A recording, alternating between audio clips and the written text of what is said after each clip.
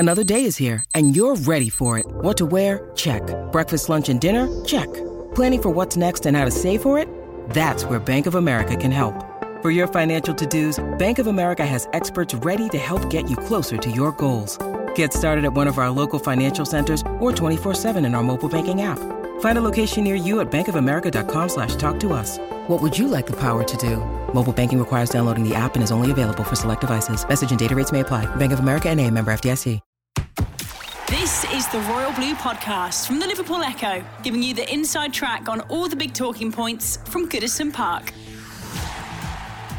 Hello everybody and welcome back to the Royal Blue Podcast. I'm your host today, Adam Jones, joined by Chris Beasley, Gav Buckland and Conor O'Neill, where we've just heard from Rafa Benitez for the first time in his first Everton press conference, and obviously the new manager has talked a lot about potential transfers, his aims for the season, and lots more. So we'll get the lads' thoughts on that. But of course, it's not only Rafa Benitez that we have to talk about this week in terms of Everton news. We've got a little bit of an impromptu pre-season friendly at Finch Farm to discuss on Saturday as Everton played Accrington Stanley. And of course, we've got to give a mention to Everton's involvement in the Euro 2020 final as well, in particular, Jordan Pickford's almost heroic performance on that day. But Chris, we'll come back around to today's news. Rafa Benitez's first press conference. We were all tuning in at half one this afternoon. Well, just a couple of minutes before half one, actually. He was very prompt, wasn't he? Yeah. But I know it's a little bit different over Zoom. But how do you think that your manager came across? Yeah, like you said, it's sort of totally different than Carlo would often keep us waiting for a few minutes last season. Maybe that's what he wanted to do, get all the tough questions out the way before anyone was watching. But no, it was interesting what he didn't say. What he said on the one hand, he talks well, doesn't he? He's a very experienced manager, and that's probably one of the main reasons why he's in the job, seen as being a safe pair of hands who knows the territory. But I thought it was telling. We've just been having a little chat now before we went on air about what he didn't say. I mean, he batted off all the stuff about the Liverpool connections in the sort of the manner you would expect, sort of playing it all down and, quite rightly stating about how he's lived in the area now for, I think, now on 17 years. So he's obviously got friends and, are both Reds and Blues, no matter what his past connections were with Anfield. But yeah, it was interesting what he didn't say in that, he was asked about James Rodriguez and was non-committal. He certainly didn't write it off, but he left it open. And even like we said about the position of Seamus Coleman as captain, I mean, that's not a particularly controversial call, you would think, but I guess he while being very nice about Seamus and saying lots of good things about him, he was non-committal on that as well. So it seems that there is a lot to still assess in the. I mean, it's a month today, isn't it, when the Premier League season kicks off? So 14th of August, got a month to go, and there's still probably a lot that could happen there. He wasn't giving much away. What did you make of it, Gav? Did you agree that he wasn't giving much away? I think he was quite positive in his manner at the very least, wasn't he? But he was very, as Bees says, he was pretty non-committal on a few issues, wasn't he? Yeah. I thought he played everything with the straightest of bats, to be honest with you. He used to praise my team a couple of times, didn't he? Which he thought was good.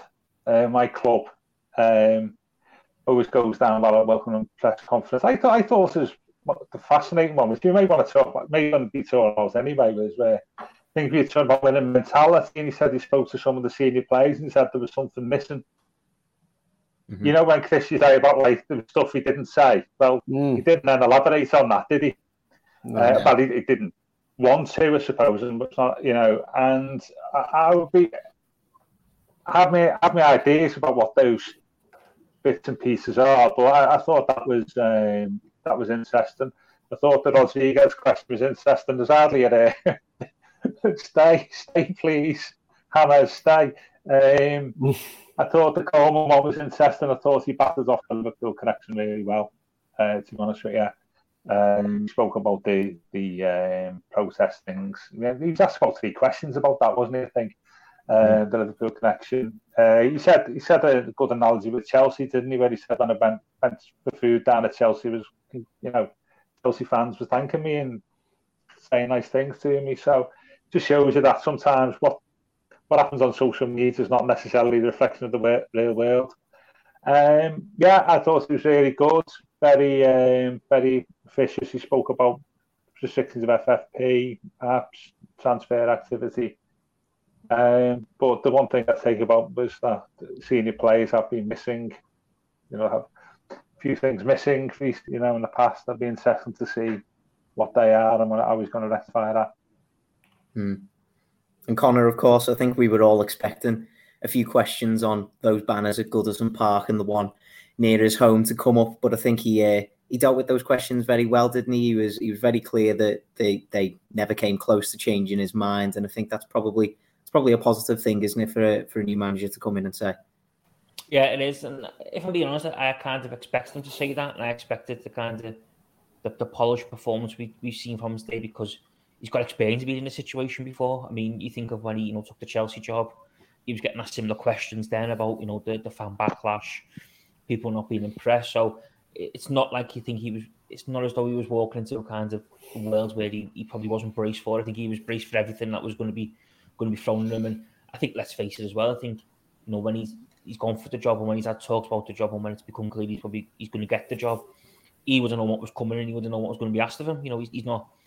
He doesn't seem he's not a naive type of guy, Rafa, is he? I think he's very thoughtful. He thinks long and hard, and he's a deep thinker. And I think, although he said the right things, I think he would have been expecting a lot of them. And I think he gave the perfect answers because, like I say, he's got experience in how to approach these situations and how to, gauge the moves of the room and moves the fan base. And, I think it's interesting because I think in some respects, them banners in many respects kind of gave him a little bit more, almost kind of sympathy in many respects. I think, you think before them banners appeared, there was a strong outrage on social media from fans. But then when you see that type of stuff and, at the end of the day, he's a human.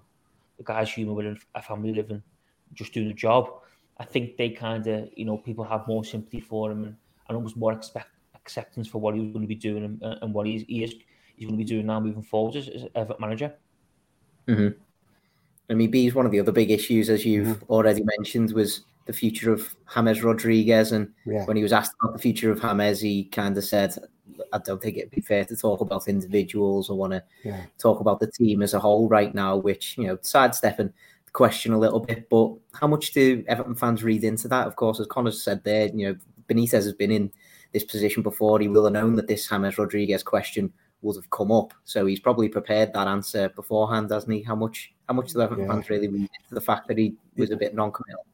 Yeah, well, it wasn't entirely convincing, was it? I'd have thought maybe if you'd have asked him about Richarlison or Calvert-Lewin, he'd have come out a bit more forthright in what he'd have said. Because you think if somebody's going to be integral in your plans, you say, you'd talk them up, wouldn't you? You'd say what a great player they are, and what a talent they are, and the importance to the squad. Whereas when he was asked that, he said he didn't want to mention individuals and that it was a team game.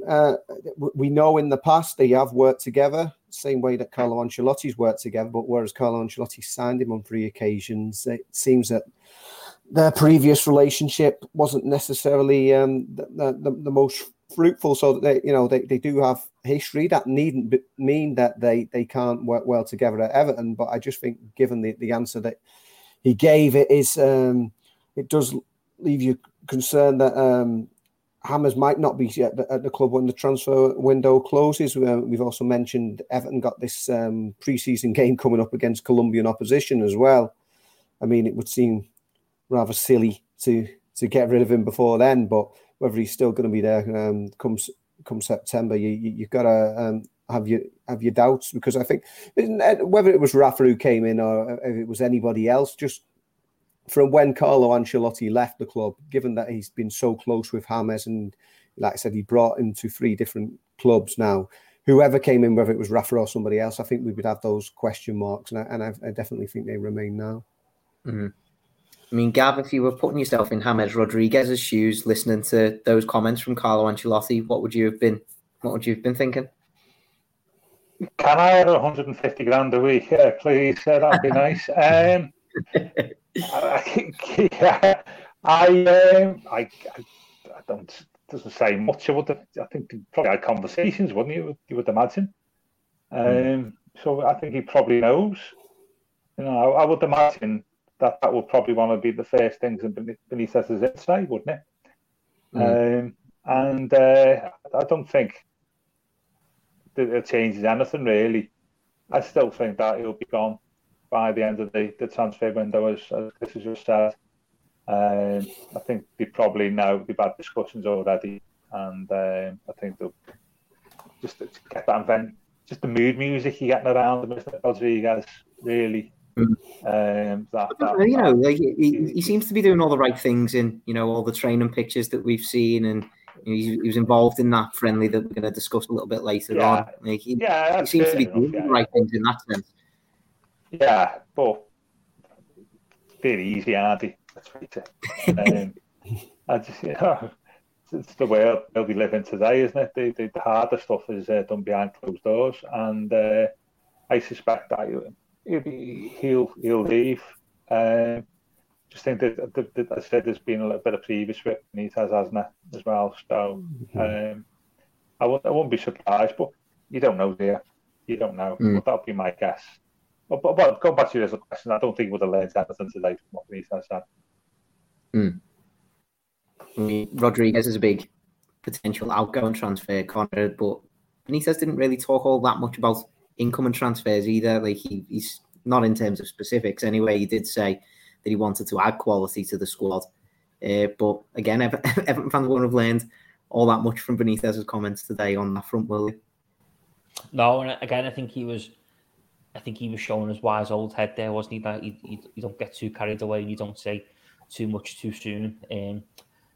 I think the whole incoming transfer thing is interesting in many respects, in the sense of what Marcel Brands and Rafa's role going to be in the summer recruitment. Who's going to ultimately have final say. Obviously you suspect that there would have been a lot of planning already in place before Rafa's arrived in terms of the summer window. So are the club still going to be going down on them lines?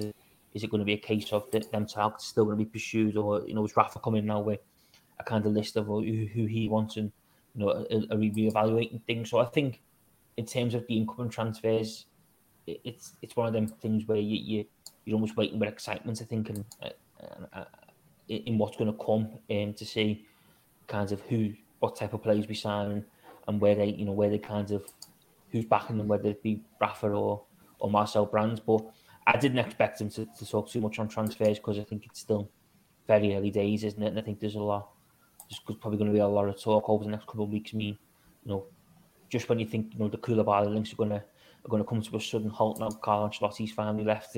They're still going strong due to his Rafa's love of him. So that's one. But no, I think there'll be more to come on transfers. I think in the coming weeks. I think after as pre-season picks up and Rafa starts to pick his actual start 11s, I think we'll get a bit more of an insight in terms of where he sees the club needs strengthening and who's kind of vulnerable and who may be given a second chance, because there could be a couple of wild cards in that squad who everyone's kind of wrote off or written off because they've not featured much under Carlo, could be given a new lease of life now Rafa's in charge.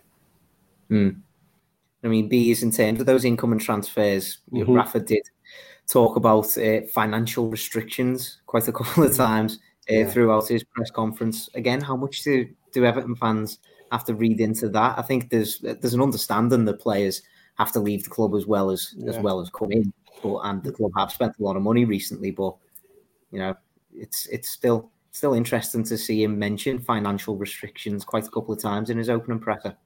Yeah, I think whether it's financial fair play and the need to actually get players off the book, whether you're required to do that by law or just by sheer practicality, I think that's always going to have been a big thing at Everton this summer, in that the bloated squad and the number of big earners who aren't necessarily at the forefront of the plans, whether that was going to be like Carlo Ancelotti or again the new manager. Yeah, we know I think there's a clear consensus on the areas that do need strengthening first. The right wing seems to be priority number one, you would think. I imagine that was we heard that it was looking at as is the modern sort of fashion, to have an inverted winger, a left footer who could cut inside from the right wing. Even though Andrei Kanchelskis was doing that quite a lot, quarter of a century ago. But yeah, so that sort of player, and maybe another right back, so someone else on the right hand side, depending on how again Seamus Coleman fares. But John Joe Kenny was the understudy, wasn't he? And then he went out to loan at Celtic after a previous spell out at Schalke the year before. So it seems a couple of figures down the right hand side, and then you're not sure which other areas, whether you need a midfielder, a backup striker for Calvert-Lewin, another keeper to strengthen Pickford, keep Pickford on his toes. So there are a number of areas, but you'd certainly see that right-hand side as being the priority. But like I said, you've got to get rid, whoever comes in, there's got to be players outgoing.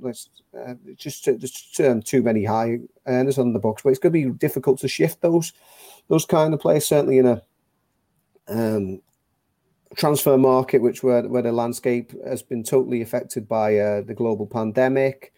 Players on lucrative contracts aren't necessarily just going to go out because the teams aren't going to want to pay the money for them, and they're not going to want to take the pay cut. So it's always been probably harder to actually go and do that than us just saying, well, A, B, and C are no longer part of the plans, because they'll just sit tight in those contracts, you fear. I suppose, Gav, on the flip side of potential financial regulations that Everton have to stay inside, there's surely a need that now that they've got a new manager, they're going to have to back him once again in the transfer window, surely, aren't they? Oh, absolutely. Well, if you think about it, that would have been one of the key things Benitez would have wanted, because exactly.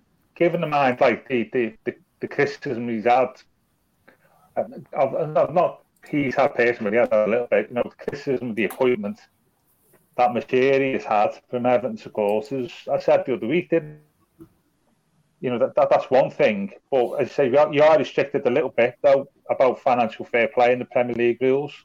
Having said that, there's been some in the margins this week. There's been talk, hasn't it, from UEFA about changing the FFP rules perhaps and making them less stringent. So that may be in our favour. But he's got to back him, hasn't he? He's just because he's got. This is quite clearly Moshiri's appointment, isn't it? So more than probably any other, to be honest with you, given its controversy and stuff. So therefore, he's got to make it work by backing the manager.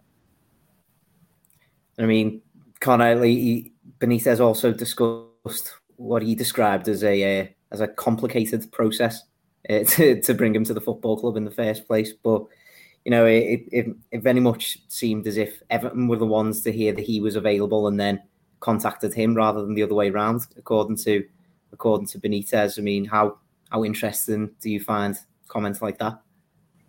Yeah, that is really interesting, because I kind of always had in my mind, maybe well, I was very naive now, but in my mind, I always kind of thought it was a case of Rafa, maybe going to Farhad Moshiri and the club and kind of, angled himself for an interview for the role type sort of thing, and then look to, put his kind of plans and thoughts to the club that way. And I think that I always thought that was maybe how he got the job, in terms of, he's been able to get himself an interview, and then he simply kind of wowed Farhad Moshiri and co where he's got plans, and his kind of his in-depth analysis that he's quite renowned for.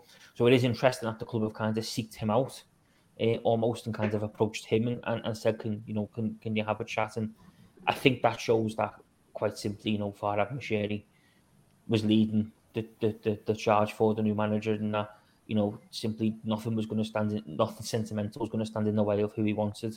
It was probably going to be a clear CV kind of interview based appointments and who he thought was best, and that now appears the case. And it is interesting, because that just shows that Farhad's kind of very business-like stricken, as you'd imagine, as a billionaire businessman, and he's simply shown there's no room for sentiment for him, whereas perhaps in years gone by there might have been, certainly I think in the years when David Moyes left the club and Rafa was touted as a name, that sentiment probably perhaps stopped when he says he didn't get the chance to speak to the club about the role, let alone becoming a firm candidate. So it is interesting, and I think it's kind of something that was underplayed a little bit at the press conference. Not many people kind of got onto it on social media, but I think if we ever needed any kind of indication yet that this was a Farhad Moshiri appointment, then Benitez's comments confirmed that this afternoon.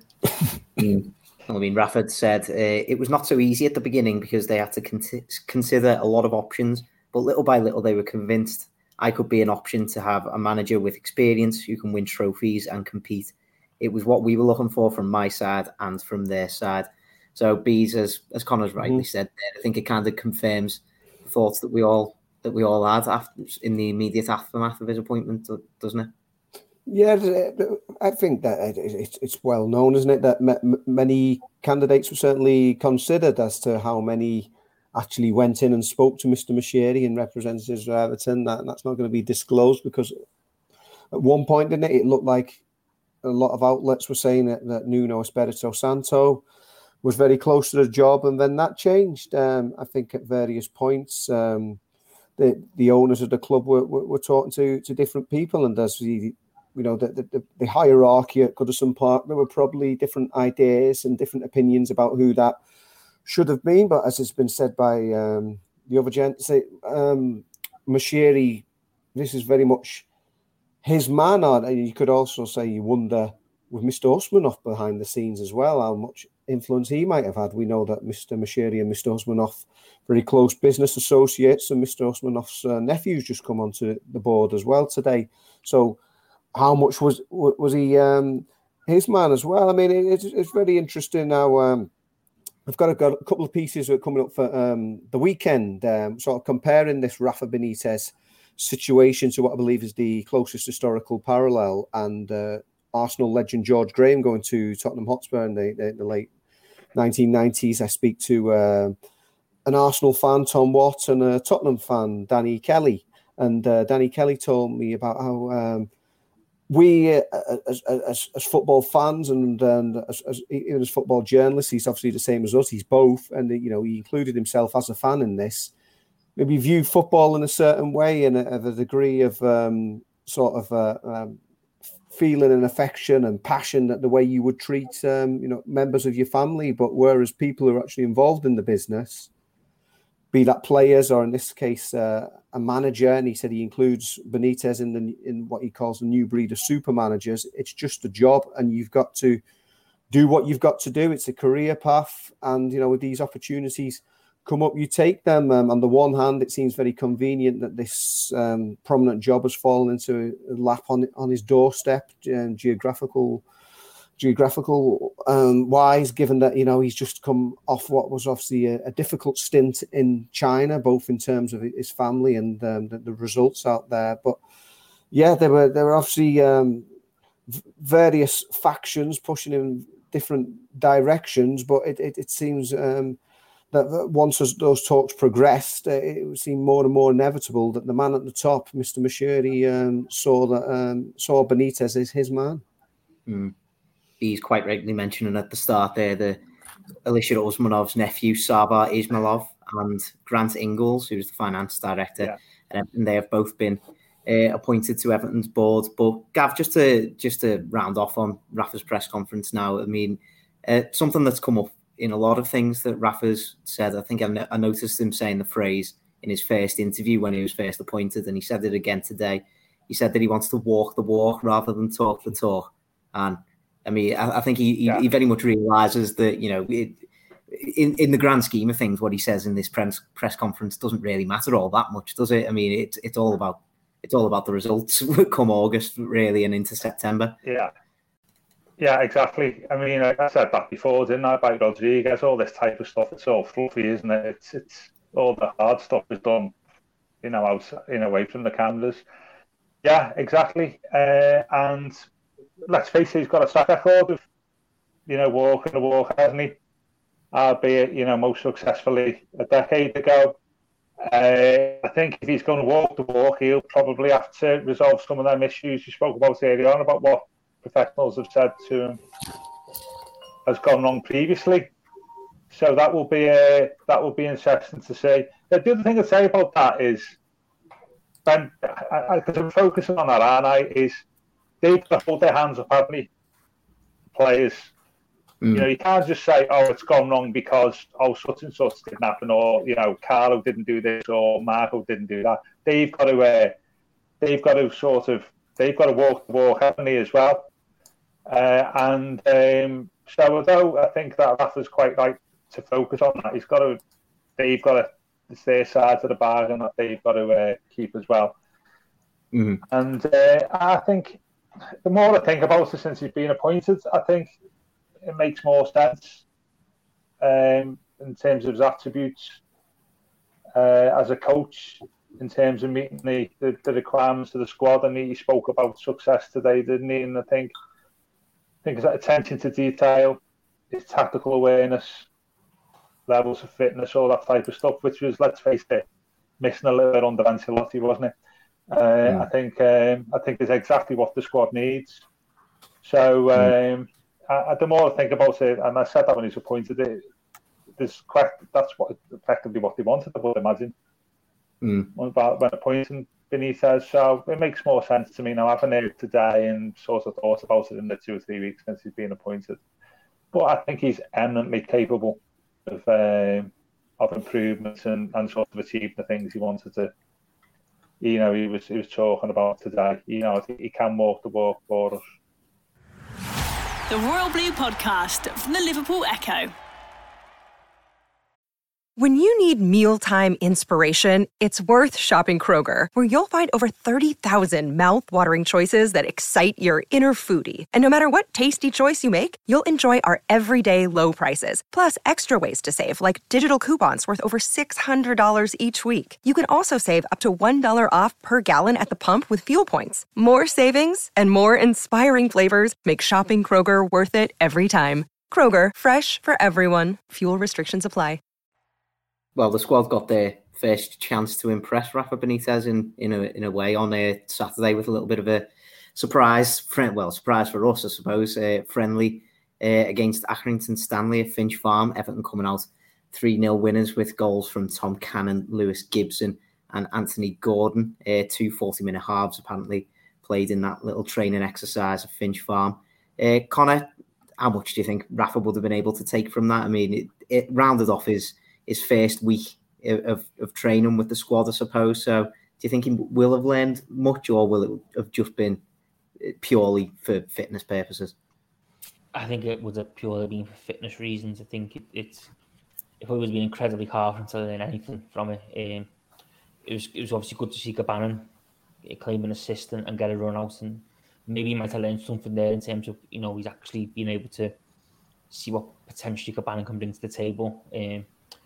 But apart, I think on the whole, I think it was just mainly a fitness exercise, the chance for, you know, the players to get a run out, and, you know, for him to maybe see as well some of the, you know, the talents who've not been around, like Anthony Gordon and people like that, who obviously spent, you know, the second half of last season out on loan, a chance for him to see them. But I think we'll see more.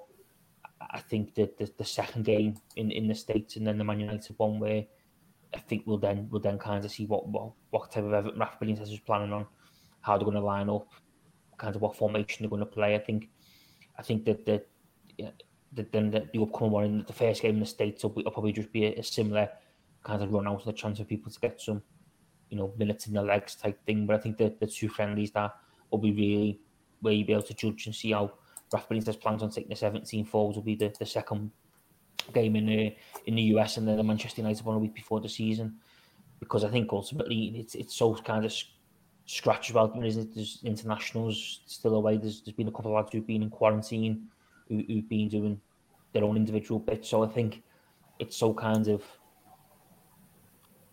it's hard to judge in terms of there's going to be players there who not featured on Saturday. You imagine will be, you know, should be near the starting 11, the first chance to come the first game of the season. So I think Saturday's game was solely a fitness purpose, but, you know, a win's a win, and it was good to see, like I say, it was good to see Cabanan get some minutes in the legs and claim an assist, because hopefully, you know, he could be the emerging star of Everton. I know it sounds strange, he's signed for the club so long ago, but, you know, hopefully you get a run and become a real kind of emerging star, and we'll all be kicking ourselves what we've missed out on over the last couple of years.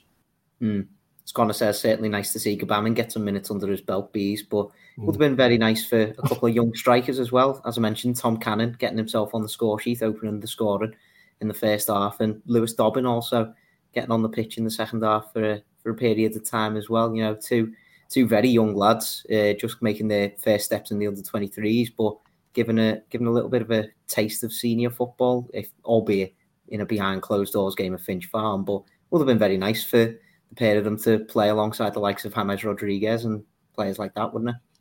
Yeah, these are the ones who can really sort of benefit from those kind of training games. I mean, Benitez, you know, like I said, he's had his spell in China and he's been out in the Premier League for a while, but, you know, he'll have a handle on all the main players. He knows what James Rodriguez can and can't do. He knows, you know, about your Calvert-Lewins and Pickfords of this world.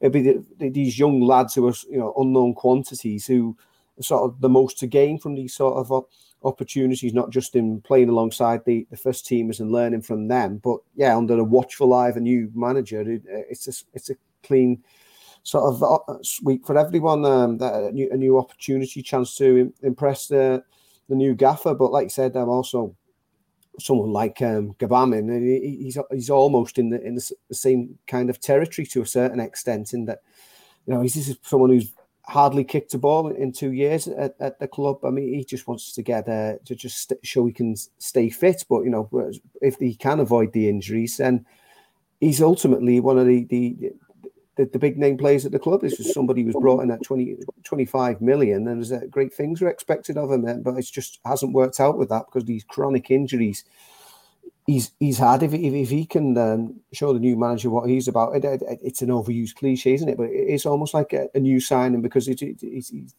virtually done nothing, no fault of his own. He's not deliberately picked up those injuries. He'll be hurting more than anyone because of that. But yeah, whether young or old, these players who did get out there and have Benitez watchful eye on them, yeah, it's a massive opportunity for them.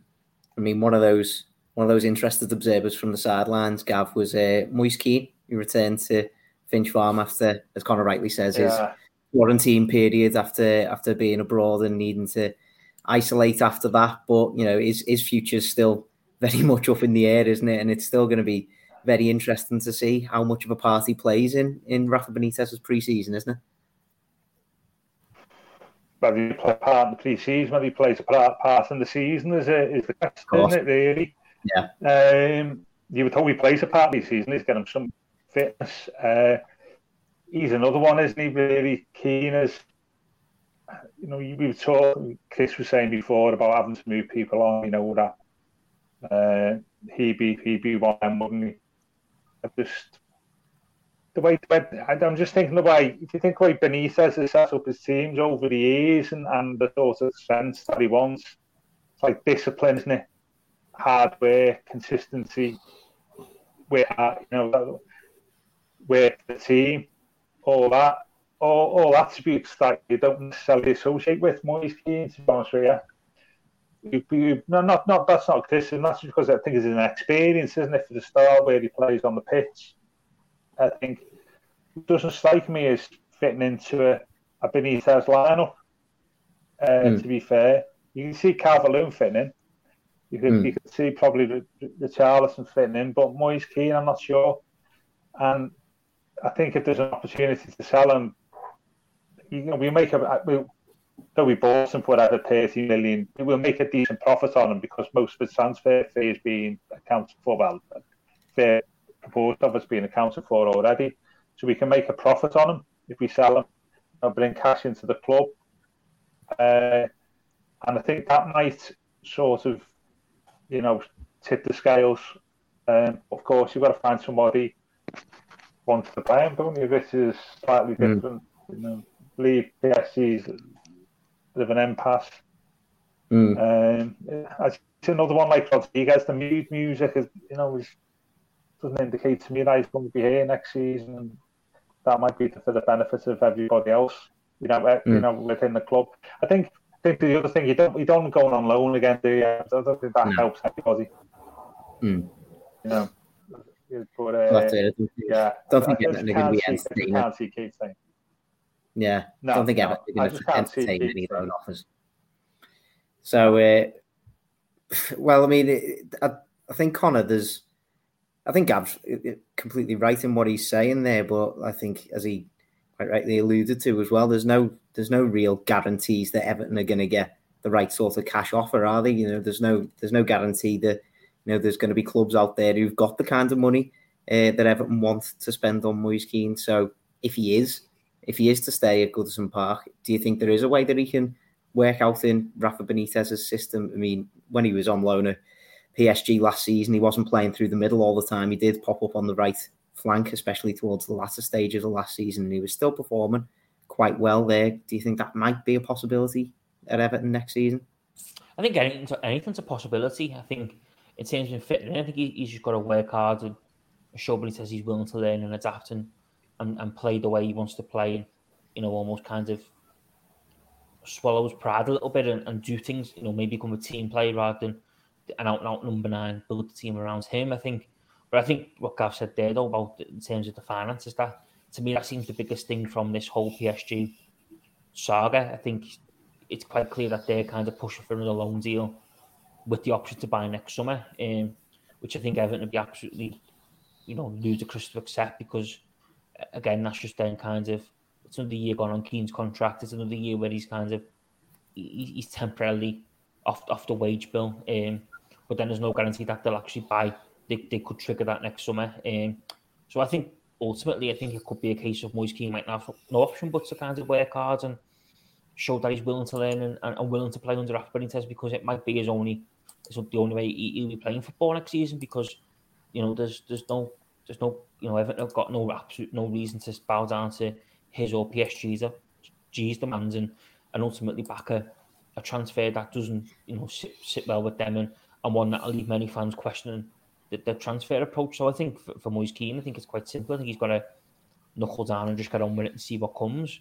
I think that he can't sit there and hope that Everton will just accept what PSG brings to the table and he can swan back off to Paris for another season. I think that's far from the truth, and I think because of that, he'll have to show that he can work under Rafa Benitez and he can fit into his team, because if he doesn't, and Everton are unable to do a deal with PSG, but he's on the outside looking in. He's already been, he's missed out on the chance to win a European Championship medal with Italy already. This summer just gone, so he can't really afford another season where he's out in the cold, and Everton can't afford another season where he's out in the cold, because at the end of the day, he was a big money transfer, and you imagine his wages are quite high. Well, speaking of the European Championships, I think that neatly brings us on to the last point of the podcast, Bees. We've not seen Jordan Pickford back at Finch Farm because he's been performing admirably for England over the course of the Euros this summer, and unfortunately it ended in disappointment for him on Sunday, losing on penalties. But his performance in that final was exceptional once again, wasn't it? It kind of highlights the form that we've been seeing from him, not just for England over the last few weeks, but probably since late January, mid-February, almost. Yeah, I mean that was the pertinent point, wasn't it? How seems to be this agenda, this narrative throughout the tournament. That on the one hand, claiming that John Pickford only does well for England, and then we know what we've seen from sort of February onwards. We were going through his performances for the match ratings. I know you did a lot of those yourself, and there were 9s, 8s in there. I don't think he dropped below 6 on the last dozen games he started for Everton. So that's just not true at all. He went into the tournament in form, and he's gone and carried that on. I mean, it's difficult, isn't it? Whoever is England number one, and this is the first time Everton have had an England number one, you're going to be under a massive spotlight, aren't you? Everything you do is going to be scrutinised under the microscope there, and it was the same, wasn't it, in the semi-final when he finally conceded a goal. People saying, "Oh well, he should have got to that free kick." I mean, sometimes you just got to say, "Amazing hit," and it was the same in the final. Like I said, for a long time, didn't necessarily have a lot to do, but whenever he was called upon, he was excellent, and he made that initial save, which led to the equaliser. I mean, for once, his detractors couldn't actually say, well, he pushed it straight back into play there. I mean, it was an incredible save, and what could he do? Bonucci was there to poke it in, and then you're incredibly unfortunate, aren't you, as any goalkeeper, if you save 2 penalties in a penalty shootout out of the 5, and you still end up on the losing side. He couldn't have done any more. And as Evertonians can just hope that it can be a massive plus for them. He'll be absolutely gutted, as all the England players will, to have missed out on that. I think Italy were the best team in the tournament, but England are never going to have a better chance to win it than, if you've got all bar one games in your own stadium. You go ahead after 2 minutes in your own stadium in the final, still end up losing. Well, I know France lost on home turf and then went on to win the World Cup, but I think that's England's best chance to win something. So John's going to be gutted on that point of view. But from an Everton point of view, just going back to being Everton's Jordan Pickford now for a few weeks when he gets back, the place where everybody does sort of appreciate him. I mean, Evertonians know as much as anyone, the highs and lows of Jordan Pickford and experienced that, because he did have a tough time the first half of last season. Managed to turn that around. And yeah, he was excellent throughout the tournament, and hopefully that can be a big plus going into the new season for Everton. I think Bees is quite right there, Gav, isn't he? I mean, Jordan Pickford can take, while he might be disappointed now, I think he can take an immense amount of pride from his performances over the course of the summer. And, in terms of Everton, this is probably the most consistent form we've seen from Pickford since probably his first season at Goodison. He was obviously very good throughout that season. Yeah. But, we've just got to hope. I mean, I wrote a piece a couple of days ago saying that Jordan Pickford can become a real leader at Everton from this point on. And perhaps that's the next step that he needs to make, isn't it? I got that impression in the second half of last season that he was a little bit of a leader, to be honest with you, Raz. I think there was a complete change in his demeanour. There's obviously been work done off the pitch. I think he looked far more in control. I know he had a few aberrations during the Euros. I think a couple of missed kicks against Ukraine and a couple of kicks to Denmark, to the opposition, but that was even to the best goalkeepers, to be fair. I fully endorse what Chris was saying. I'd say he was heroic, wasn't he? The final was nearly heroic. He was heroic in the I mean, I saw a picture yesterday, the freeze frame from was it Jorginho's penalty, and when he's striking it, he hasn't moved. Pickford, he's given himself the last available opportunity to move, and it was a brilliant save. And in a parallel universe, Saka scores, Pickford takes the next penalty, and then scores the sixth goal. I mean, which reminds me, he should have been one of the 5 penalty takers, shouldn't he? 100%. I was looking at his penalty in the Nations League. You see how it was like Harry Maguire's. It was, I think the danger with Jordan is, that sometimes things go to his head and he doesn't come back. It's a relatively short period of time. It's a month, isn't it, on the back of this, and all of a sudden he's got a little bit of excitable over stuff, so he just needs to keep a level head. At this 30 days, he's lost half a stone, and I think he definitely looks more agile since he come back, and I noticed it over the summer. He's getting down to shots quite easily now, like going to the court. One day he struggled, he just looks far more mobile and agile. So I think that's training, but he just looks slimmer and more fitter. When I went to this to my mate's got this theory that if you go your hair long, it makes yourself look slimmer and therefore everybody else. Every other part of your body, which I don't know whether that's. I mean, that's like being a barber's this morning, but he just looks. I don't know about you, he just looks fitter, more agile than what he's done. For a couple of years at Everton. I just think he maybe lost half a stone. I thought he was exceptional in the tournament. He saved 2 penalty shootouts and end up on the losing team. It's not many goalies do that, is there? Exactly. And a couple of good saves throughout the tournament. And, he'd argue that he was England's man of the tournament, couldn't he, really? But still, probably only kept out of the team in the tournament by Donnarumma. Hope I said his name properly there, by the way. But excellent. But he's just got to keep level head, forget about the summer, focus on repeating that form at Everton this year. And if he does, I'm sure he'll have an exceptional season and build on what he's produced in the first 6 months of this year for club and country. But of course, Connor, it wasn't only Jordan Pickford who was involved in the England squad, was it? It was Dominic Calvert-Lewin was there as well. Only managed to get 18 minutes, I think it was, across on the pitch across the whole tournament. Didn't come on in the final. inexplicably to me, I thought he absolutely should have been off the bench. If he was off the bench, I think he should have took a penalty as well. I mean, do you think Calvert-Lewin will feel a certain level of disappointment in that sense coming back to Everton? Yeah, I think he will. I think he couldn't have gone into that tournament with any kind of the season he's had, and the season in which he kind of turned us all from doubters to believers. To coin a cheesy phrase from across the park, but I think in terms of his goal scoring runs and his goal scoring form, I think everyone going into last season, everyone had concerns that he wasn't an out and out number 9. He wasn't an out and out number 9 who could score goals. We quickly kind of rammed all them thoughts down our throats and was an absolute star for Everton. I know we tailed off a little bit towards the end, but I think that had a lot to do, quite frankly, with the fact that the whole team kind of tailed off towards the end. And James wasn't playing, and he wasn't really getting the service. Was he? He was kind of back to that, fighting off scraps and having to run the channels and stuff. So I think he will have a massive disappointment, because I think there was not just a final for me though. I think there was a lot of games in the tournament where you're thinking he might just get on here for the last 10-15 minutes and look to stretch it and open the game up. And he was constantly overlooked. I think the Germany game, he never made the squad, did he? He wasn't in the 23-man squad. He was one of the three who had to sit and watch from the stands. So I think for me, he look back on that tournament as a massive missed opportunity for himself personally, and one that got away from him, especially in the final, because I think we were all sitting there screaming for a bit of fresh legs and a bit of something different up top, and I think almost just to put him up to compete with Bonucci and Chiellini. I think just more than anything, I think you would have hoped that he'd gone on, maybe been able to ruffle him up a little bit and battle, because England were struggling, weren't they? Second half and then certainly in extra time, they were struggling really to hold the ball up top and get up the pitch. So yeah, I think it'll be one that got away from him, I think. And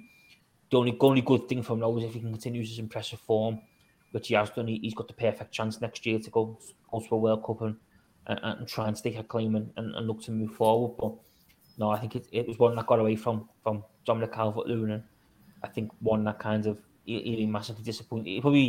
It probably mixed emotions for him, isn't it? I think the whole experience would have been unbelievable to be a part of what it was, but for him personally, I think he'll have a little bit of regret and a little bit of disappointment in the fact that he wasn't able to manage more game time and show his worth. Well, fingers crossed he can prove Gareth Southgate promptly wrong throughout the course of next season. But that's all we've got time for today. Thank you, chaps, for joining us. We'll be back soon enough to discuss all of the latest Everton news as Rafa Benitez continues those pre-season preparations ahead of the 2021-22 campaign. Don't forget you can subscribe to us wherever you get your podcasts from, and don't forget you can follow the conversation as well on Twitter and Facebook. This has been the Royal Blue Podcast. You've been listening to the Royal Blue Podcast from the Liverpool Echo.